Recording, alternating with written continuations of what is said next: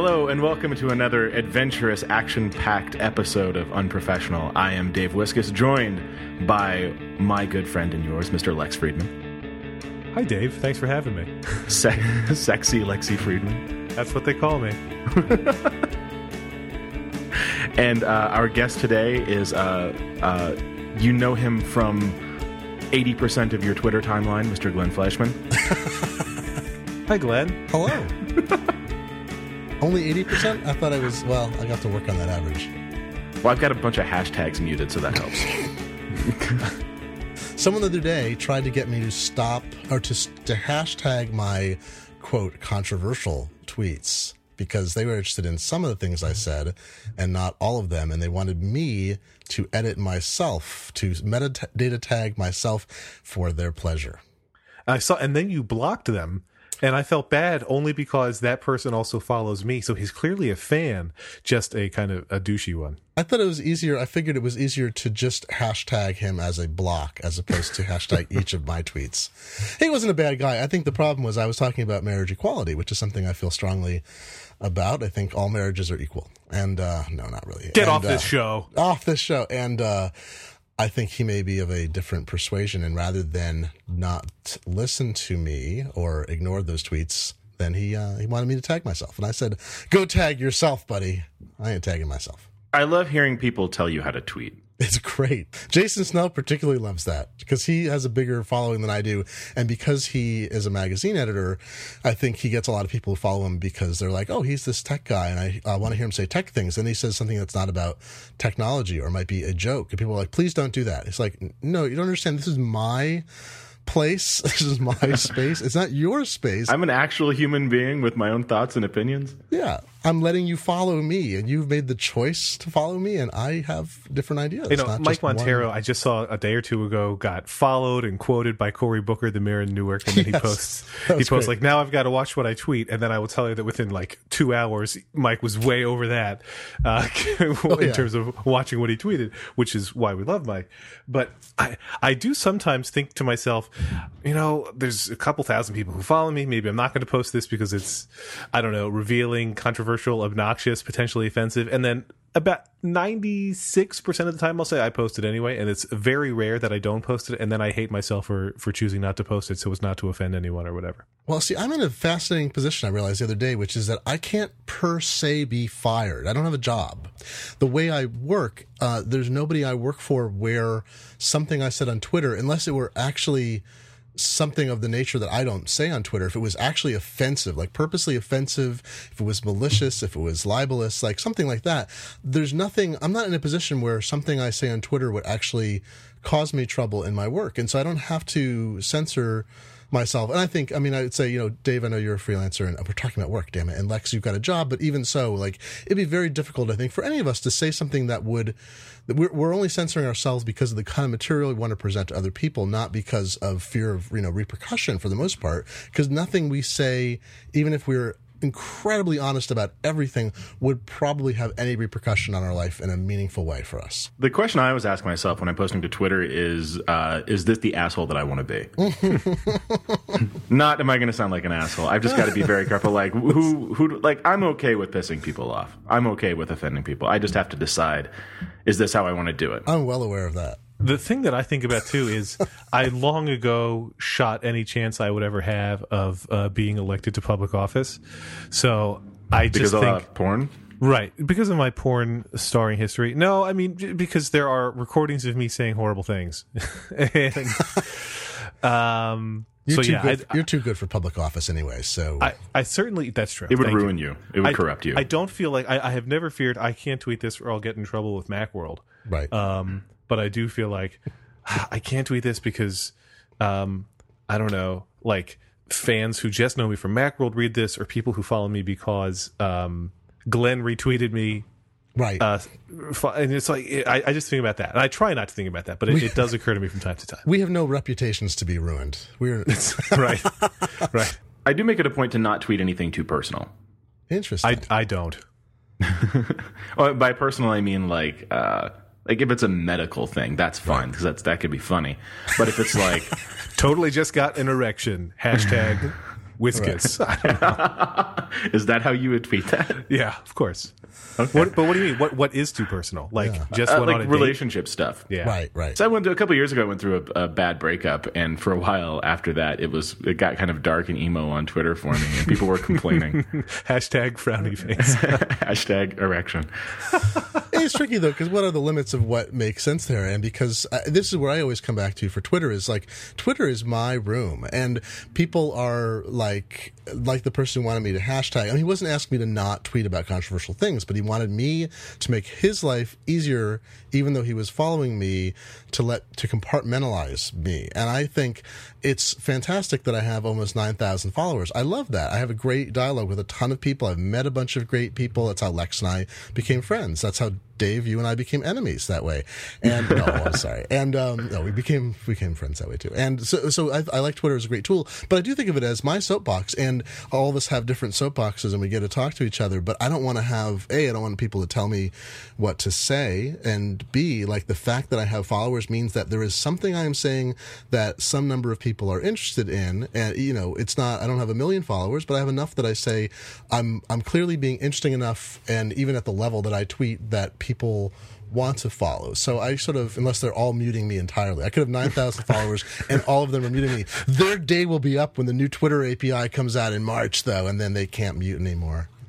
When I post something on Twitter and people mark it as favorite or retweeted, I assume that those are the people who don't have me muted at that moment. No, that's a good point. Everybody else does. That's a good point. I have some fun. I actually, retweeting, I subscribe to Favestar. I have to confess, is my one bit of vanity, because I'm sort of curious. When things catch fire, I'm like, why do people care about this? Or I'll see something, I'm fascinated often by the stats there where I get 200 retweets of something, and you look in Favestar, it shows you the total count of people, followers of all the people that you're that retweeted it, or the followers for the combined total of all the people that retweeted it, and it'll be like 6,000 people, and I'm like, okay. And then other times I have something that's retweeted 10 times, like 1 million people, because Michelle Catalano or someone with 1 million followers retweets it. So there's this asymmetry that always fascinates me about what the reach is of something you say on Twitter, and what even matters? It doesn't even matter mostly. I don't think of that as vanity at all. To me, Favestar, that's just analytics. That's me getting feedback on what's working, what's not. Because I'm not posting to Twitter because I care what I have to say. I'm posting to Twitter because I want other people to hear what I have to say. Of course I want an audience. I think of it as total vanity. And I hate you. Because I do it all the time, and I look because I want to know, why don't more people love these incredibly witty and interesting things I'm saying? I think of it as a public performance, and I want to know how I'm doing. I want audience feedback so I can improve. That's very interesting. I mean, I use it partly. I'm curious. There's never a pattern for me in what people retweet. Exactly. Massively. There's no freaking formula. I can't. If I could crack this formula, I do. I know I just interrupted you like a jerk, Glenn. What? But I was You just are a thinking jerk. that I think Rob Delaney is a very humorous Twitterer, a tweeter guy, but I think he's very funny. I think he's for people with the right sense of humor. I also think he's very easily emulable. Yeah. But nobody does it. And for me, I certainly couldn't post to my followers jokes of the sort that he does, because I don't know. I can't post public jokes to thousands of Twitter followers about asking Walmart about the lump on my penis or whatever. And I mean, I think they're hilarious, and I think that someone else could, but I love that he does it, and he does it to a lot of fanfare is not the right word, but to a lot of appreciation. He's got many, many followers who favorite and retweet things that he says, and I usually don't even retweet him because they're so crass and vulgar. But yeah. I mean, I don't know. I do generally agree with Glenn's broader point, though. I feel like I haven't found a formula that, other than B. Rob Delaney, I haven't found a formula that really works for consistently getting tweets that people love. And I honestly think, in my case, it's because I'm on the East Coast and I have my funniest tweets first thing in the morning, and people like Glenn, who don't read every tweet, don't see them, so they never know. But you should save them until later in the day. I should replay them. No, I think there's also this thing. It's the big head, long tail deal that always happens, which is that Rob Delaney, and there's a number of people who are very popular because they're on Twitter on the early side, and once you achieve a certain level of scale and you're consistent, there are other people who are just as funny as Rob Delaney, I would wager, and are not found, and some people get discovered and boosted up because they're like comedians. So Rob Delaney, one reason he's so popular, so Rob Delaney isn't a celebrity in the way that we understand a celebrity. celebrity. I think. I mean, he's become popular, and he now performs, more widely than he used to. But he doesn't have a national TV show. He's not someone who's, he's not in big movies. He's wasn't like a big frontline comedian. But what happened is, I think, is that people who are comedians and have these huge followings, they love Rob Delaney. They think he's funny, and sometimes he's edgier than they're willing to be. So if you're Patton Oswalt, who is, now this great big worldwide celebrity and has a huge number of followers and is very consistently funny himself, and you're retweeting Rob Delaney gets that amazing network effect, and then you get that reinforcing thing. As long as he's consistently funny the way he is, he's a comedian's comedian, and he gets that effect from actual celebrities who, in effect, turn him into one.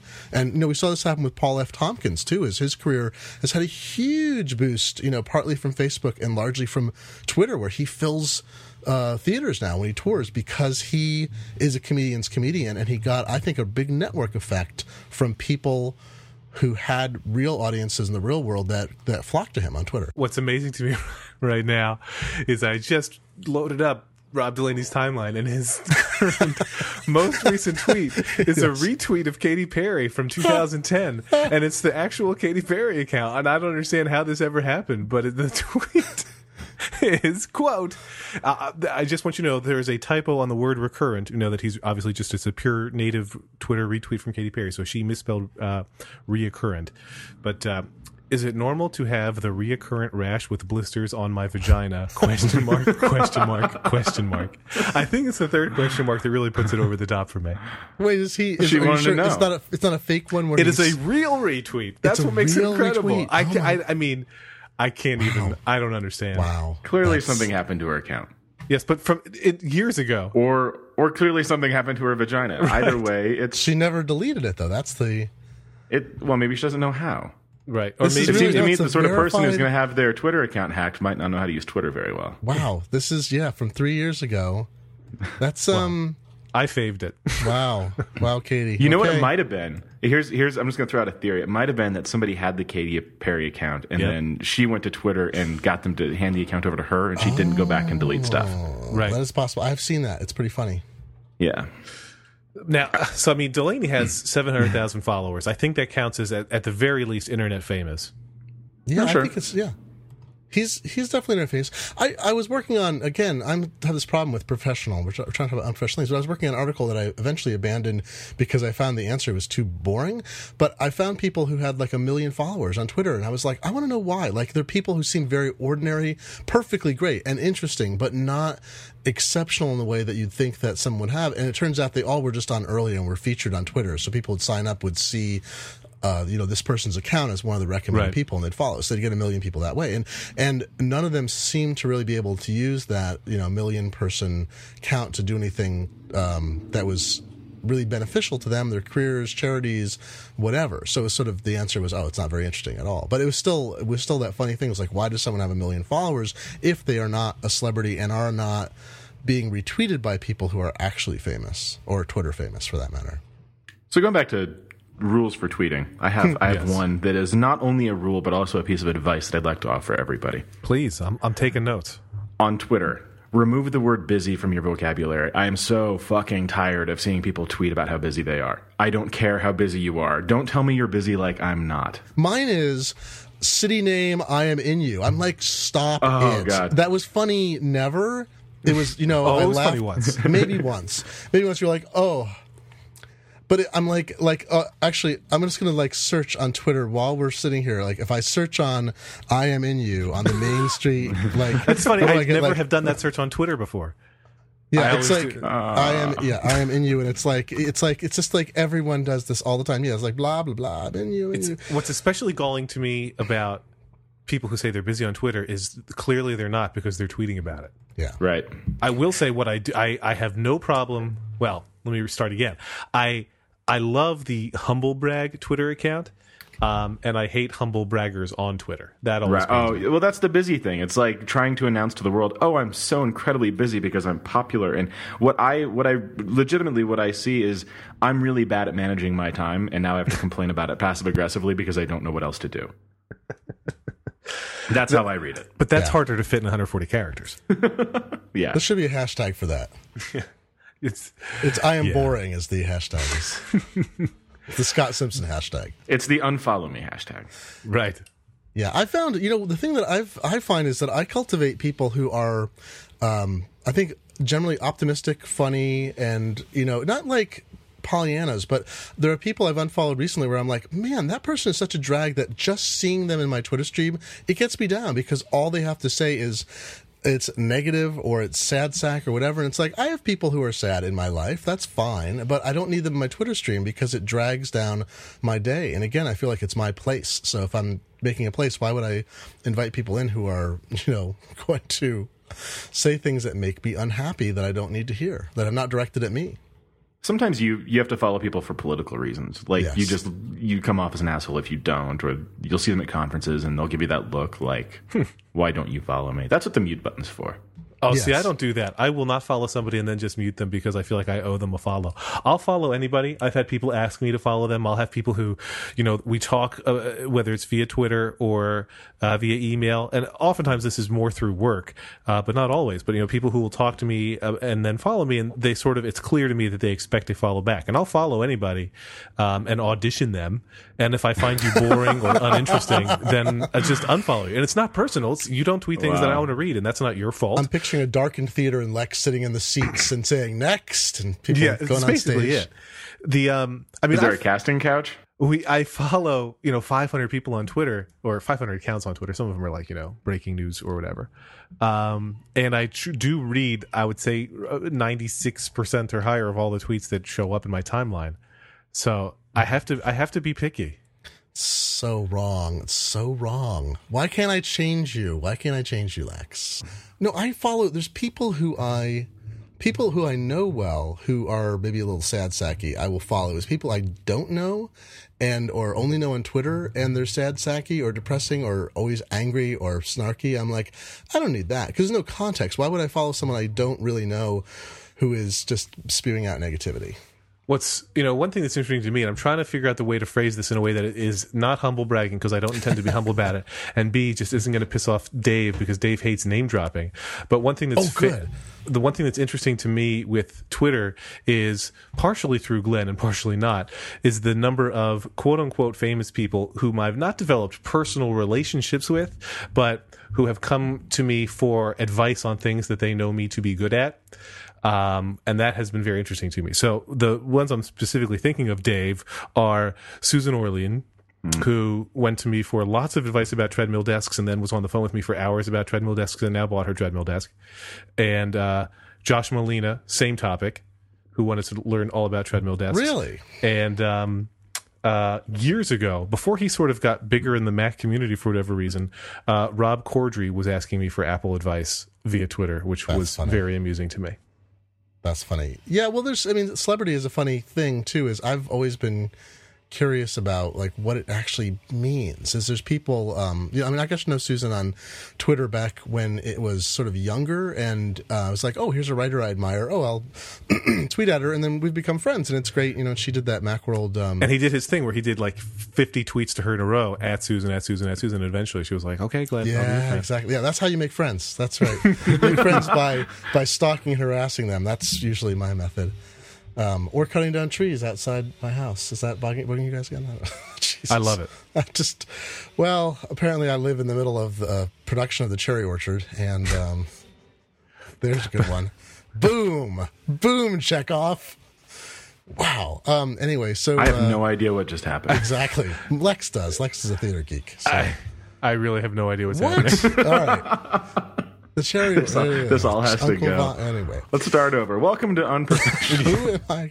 Oh, but so with celebrities, a funny thing. So on Twitter, it's like I've always liked to talk to people who are interesting, as most people do, and I'm not particularly shy. And I've been reporting for 20 years now, so it's not weird for me to pick up the phone and talk to somebody who has got some kind of fame in the real world, or to be someplace and be interviewing. I do less in person. So Twitter, I had the same reaction. I'm like, oh, it's person X, this person's interesting. Start chatting. Reply something to them. Then you start a conversation. You're like, oh, we're having a conversation. That's fascinating. I'm talking to Roseanne Cash or whoever who's a fascinating person. And then it's like, oh, you continue the conversation like, oh, this person has gone somewhere from famous person who I don't know and admire, or maybe even don't know their work that much, but know they're famous, to interesting person I talk with on Twitter, to, in some cases, friend. And you're like, that is a weird and unique thing, and you have to lose the idea of celebrity because you're not friends with someone because they're a celebrity unless you're an asshole. You're friends with someone because you have some affinity and you enjoy their company and conversation, or they find you amusing or whatever. So Twitter is a fascinating place where there's plenty of people who are, not famous I've become friends with as well. And there's a few people who have some degree of, renown or whatever.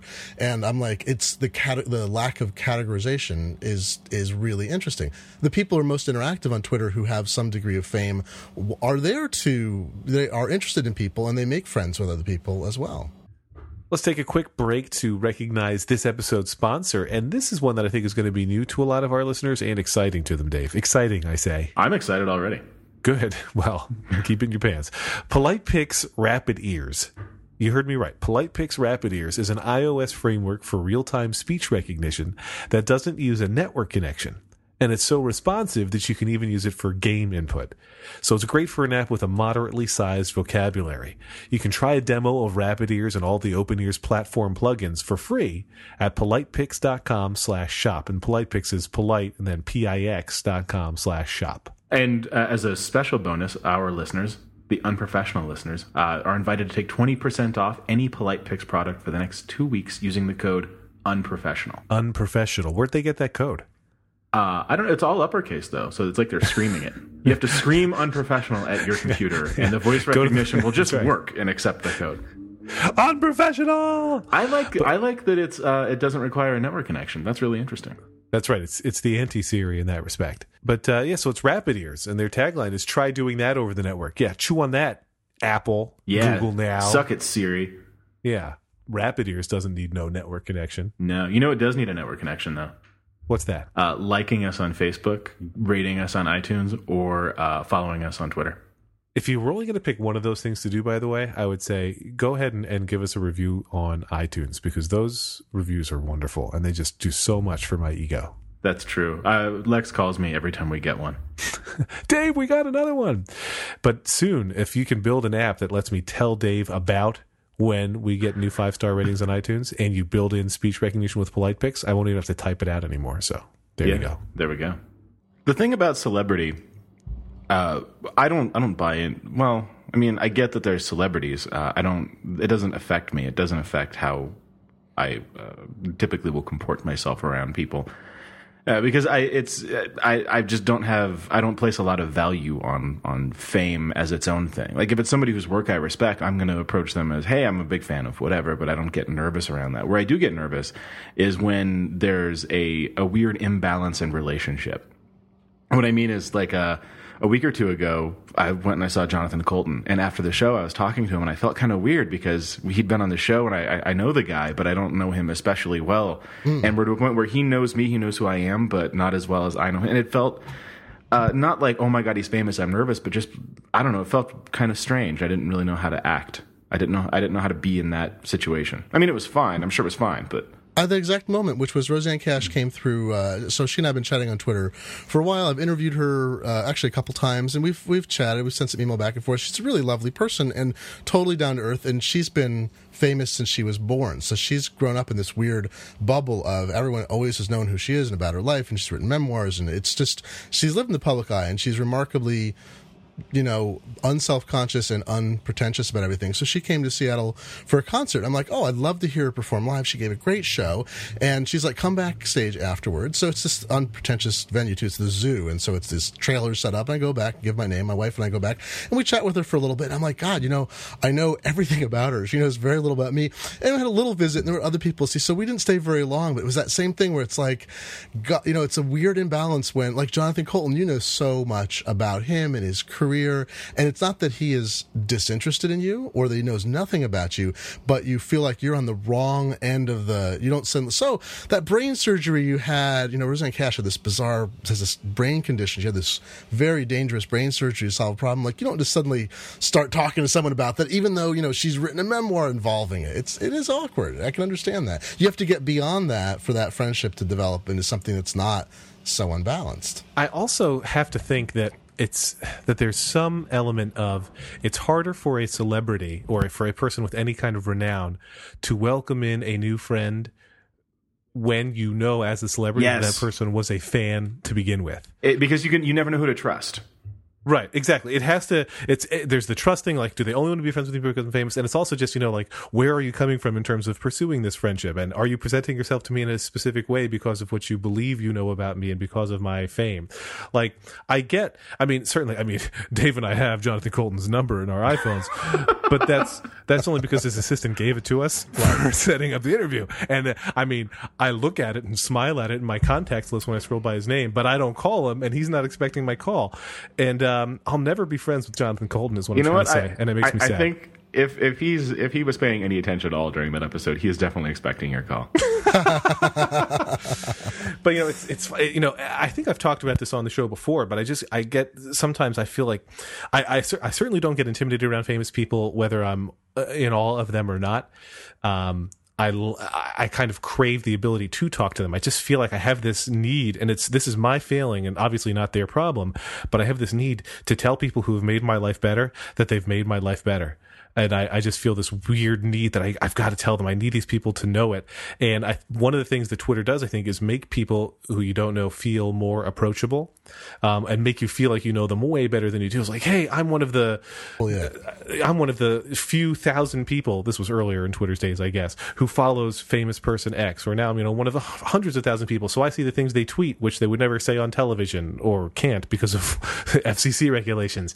And I don't know, but so you feel like you have that connection with them, and you look at the reply streams that some of these famous people get, and they're just huge because there's lots and lots of people who clearly feel either that they have that same need to tell them how great they think they are, how important they are in their lives, or it's just that they feel like, hey, I can touch you, I can reach you through this Twitter thing, and I'm going to tell you about your greatness from my perspective. And again, my point is, I want to be Jonathan Colton's friend, and it's just not going to happen for me. I've seen extreme examples of that thing of celebrities being weird around regular people who are trying to be nice to them, like people who seem kind of sheltered. And this is the opposite of name dropping. An ex-girlfriend was like cousin or second cousin of Stevie Nicks, and we went and we saw Stevie Nicks at Red Rocks years ago. And after the show, we go backstage and everybody's crowding around, and it's Stevie Nicks. Oh my god! And I'm not a Fleetwood Mac fan. I kind of knew. I knew who she was, but I wasn't like a big fan or anything. Would you say you're more of a Fleetwood PC? I'm going to skip right over that. And you're welcome. So I'm not a huge fan, but I knew who she was, and I was interested. But there's all these people who are like so desperate just to be near her and like have and they truly idolize this woman. And so when I get over there and I'm talking to her, I finally have a chance to say hello and shake her hand. I noticed that around her dressing room, she had all these little statues of Bob's Big Boy. And so I say hi, and I didn't like gush or anything. I just kind of look around like, so what's with all the Bob's Big Boy statues? And her face, like her eyes light up. And she starts telling me this whole story about how years and years ago she was doing an interview and she mentioned that she had a couple of these that she was collecting on tour, and then fans just started sending them to her. And so now when she's on tour, whenever they set up her dressing room, they put all those little statues around. It's like a little thing that she takes with her, and it's like her thing, and she enjoys it. And the look on her face, she clearly never got to tell that story, and it was like a real human moment for her. And on the one hand, it was really cool to see that. On the other hand, it was very clearly this is not somebody who has a lot of real human moments with people. At least not when she's backstage. I had the reverse, sort of not exactly reverse experience, but on the first MacMania cruise in 2002, they had invited John Delancey, Q from Star Trek, and also Dr. So-and-so from some daytime soap opera and whatever, well-known guy in a certain areas, like not a famous, I don't know what you call it. I wound up calling him the famous celebrity later when I blogged about this, because he was a very famous celebrity. And he came along, he was sort of interested in Max, and the guy who runs the MacMania cruises is a huge Star Trek fan, and so he'd gone to all these Star Trek cruises and had invited John to come along and give a talk about, I don't know if John gave a talk about his career at some point and whatever. But the guy's a total ass. And at some point, I guess he decided... John Delancey is? Yeah, John Delancey is total dick. And at some point he decided that he was going to be mean to me. I think he decided certain people he's going to be nice to and certain going to be mean to. And he was I was trying to be just, he's another guy. I wasn't talking to him inappropriately, but he just consistently would just say, really dickish things to me that were intended to make me feel bad, and they look at me and kind of like, oh no, I didn't, blah blah blah. It was just crazy. It happened a bunch of times, and I'm like, oh, this is an accident. At some point I just started essentially ignoring him, and then he would he wasn't tracking me down, but then he would just start talking to me and trying to, I think, be more appealing because he realized he'd gone too far. And it was like, what is wrong with you, needy, crazy, famous celebrity? So I wrote this blog post that was like, the famous celebrity, needs to be loved. And people didn't, the MacMania people on the cruise were not that interested in him because there was not that huge a Star Trek contingent. So people were not giving him enough attention, and he got mad. And then he staged a shit fit when they started giving us the disembarkation instructions. And he's like, I have to work this morning. And they're like, well, we might not be able to get off until 10 or 11. There's these numbers and whatever. He's like, I need to, what? And he goes off and he comes back with a number 1. He's like, you just have to ask. It's like, and in that room, I could feel all of the attendees, all of any feeling of positivity they had about him that was left was gone. It's like, God. That's really, I mean, first of all, I should say, if I were allowed to talk about anything technical, I would mention that I'll be one of the speakers on MacMania 16 in France, November 29th to December 6th, but I'm not allowed. But what you made me think about I have never been responded to by Al Yankovic on Twitter, although I've met the man several times in person. I interviewed him when I was a kid, like probably 14 or 15 years old, and so that was let's say it was around 1995. I interviewed him backstage before a show in Hershey, Pennsylvania, and then. We are name dropping the least impressive collection of celebrities we possibly can. Where I'm going here is 1999. 1999, I go to see him while I'm in college, and I'm going with a girl who has somehow befriended Al through postal mail, where she found his actual address and had written him a letter, and he called her in response, which is like totally creepy. Yeah. He's happily married now with a kid, so we're going to let it slide. But so he had written to this college. I was a sophomore and she was a freshman. He had written back to this college freshman, and so she had arranged to get backstage tickets to 3 Al shows in 3 days in the Boston area. And at the first of these 3 shows, I go backstage with her because she gave me her other ticket, and he sees me, and my name's not on these tickets because they're in her name. And he sees me and goes, Lex Friedman, Hershey, Pennsylvania. And I have always been impressed by that. Now, so the thing is, I mean, he does get a lot of very weird fans. Yeah. I mean, you go to, unfortunately, for 2 musical acts I love to see, when you go to see They Might Be Giants or you go to see Weird Al and you look at the audience, you're like, man, I hope I'm not like these people. But you're exactly like those people. Every one of those people is you, in fact. It's true. But so, I mean, I was impressed by Al's ability to not just, be friendly to the freaks and geeks and Lex Friedman who come back to meet him, but the fact that he remembered me from 3 years prior, I don't know. That to me seemed like he was really good at remembering people's names, I guess. Well, here's the thing that's funny that's happening to me is I am not a celebrity. I do not pretend to be a celebrity. I do things. Get off this show. Get off the show. We're following up. But I'm actually starting to become. I've noticed in recent months, when I've gone to things or some of the communications I get, I've become a tiny, tiny bit of net famous or something because people treat me a little differently. I had people come up to me at the XOXO conference, which was an absolutely lovely event about creativity and technology and whatever. And it's like the best conference I've ever attended. And I had like a little fanboyishness from men and women. It was very interesting. Like, people were clearly nervous to talk to me and were sort of gushing about my work. And it was like, okay, I don't know how to deal with this because from my standpoint, there's that, what do you do when you're a celebrity? It's like, what are you doing that is celebrated? And some people are Paris Hilton who do nothing. Some people are, creative artists who you just, your jaw drops and you just love their work, like a Jonathan Colton or Roseanne Cash, or some of my friend Susan Orlean, for instance, who's a fantastic writer whose work I admire. I'd love to write more like her. But what do? I have a basement office. I think about stuff. I write. I do some programming. I don't do anything that I feel warrants having a response like that. So it's very odd to me to even get a sliver of it where I'm like, wow, that's funny because I know what my life is like. I don't know what they're projecting on me about my life being interesting, but to me, I love my life, but it's not particularly fits in a mold of something that people be like, oh my God, I just met Glenn Fleischman. Like, whatever. I get that a little bit at conferences. I do enough of them that I'll have people come up to me at conference B because they saw my talk at conference A and remembered me and they want to say they liked my talk. And again, it's the imbalance of relationship that throws me.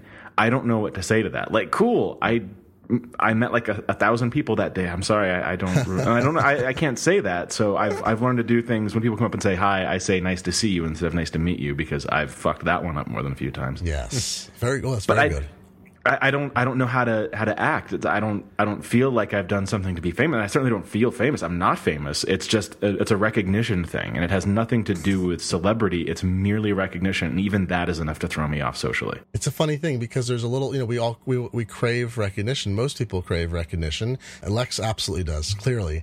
And, oh God, yeah. Oh my God, so needy that guy. About that. Shit. Wow. And what just happened? We love him. Anyway, we love you, Lex. So, you were completely silent for that. That was the best part. It's a dead tone there. So but we crave recognition, but then it's like, well, what is it? It's like, it's one thing if you're let's be totally blunt about something.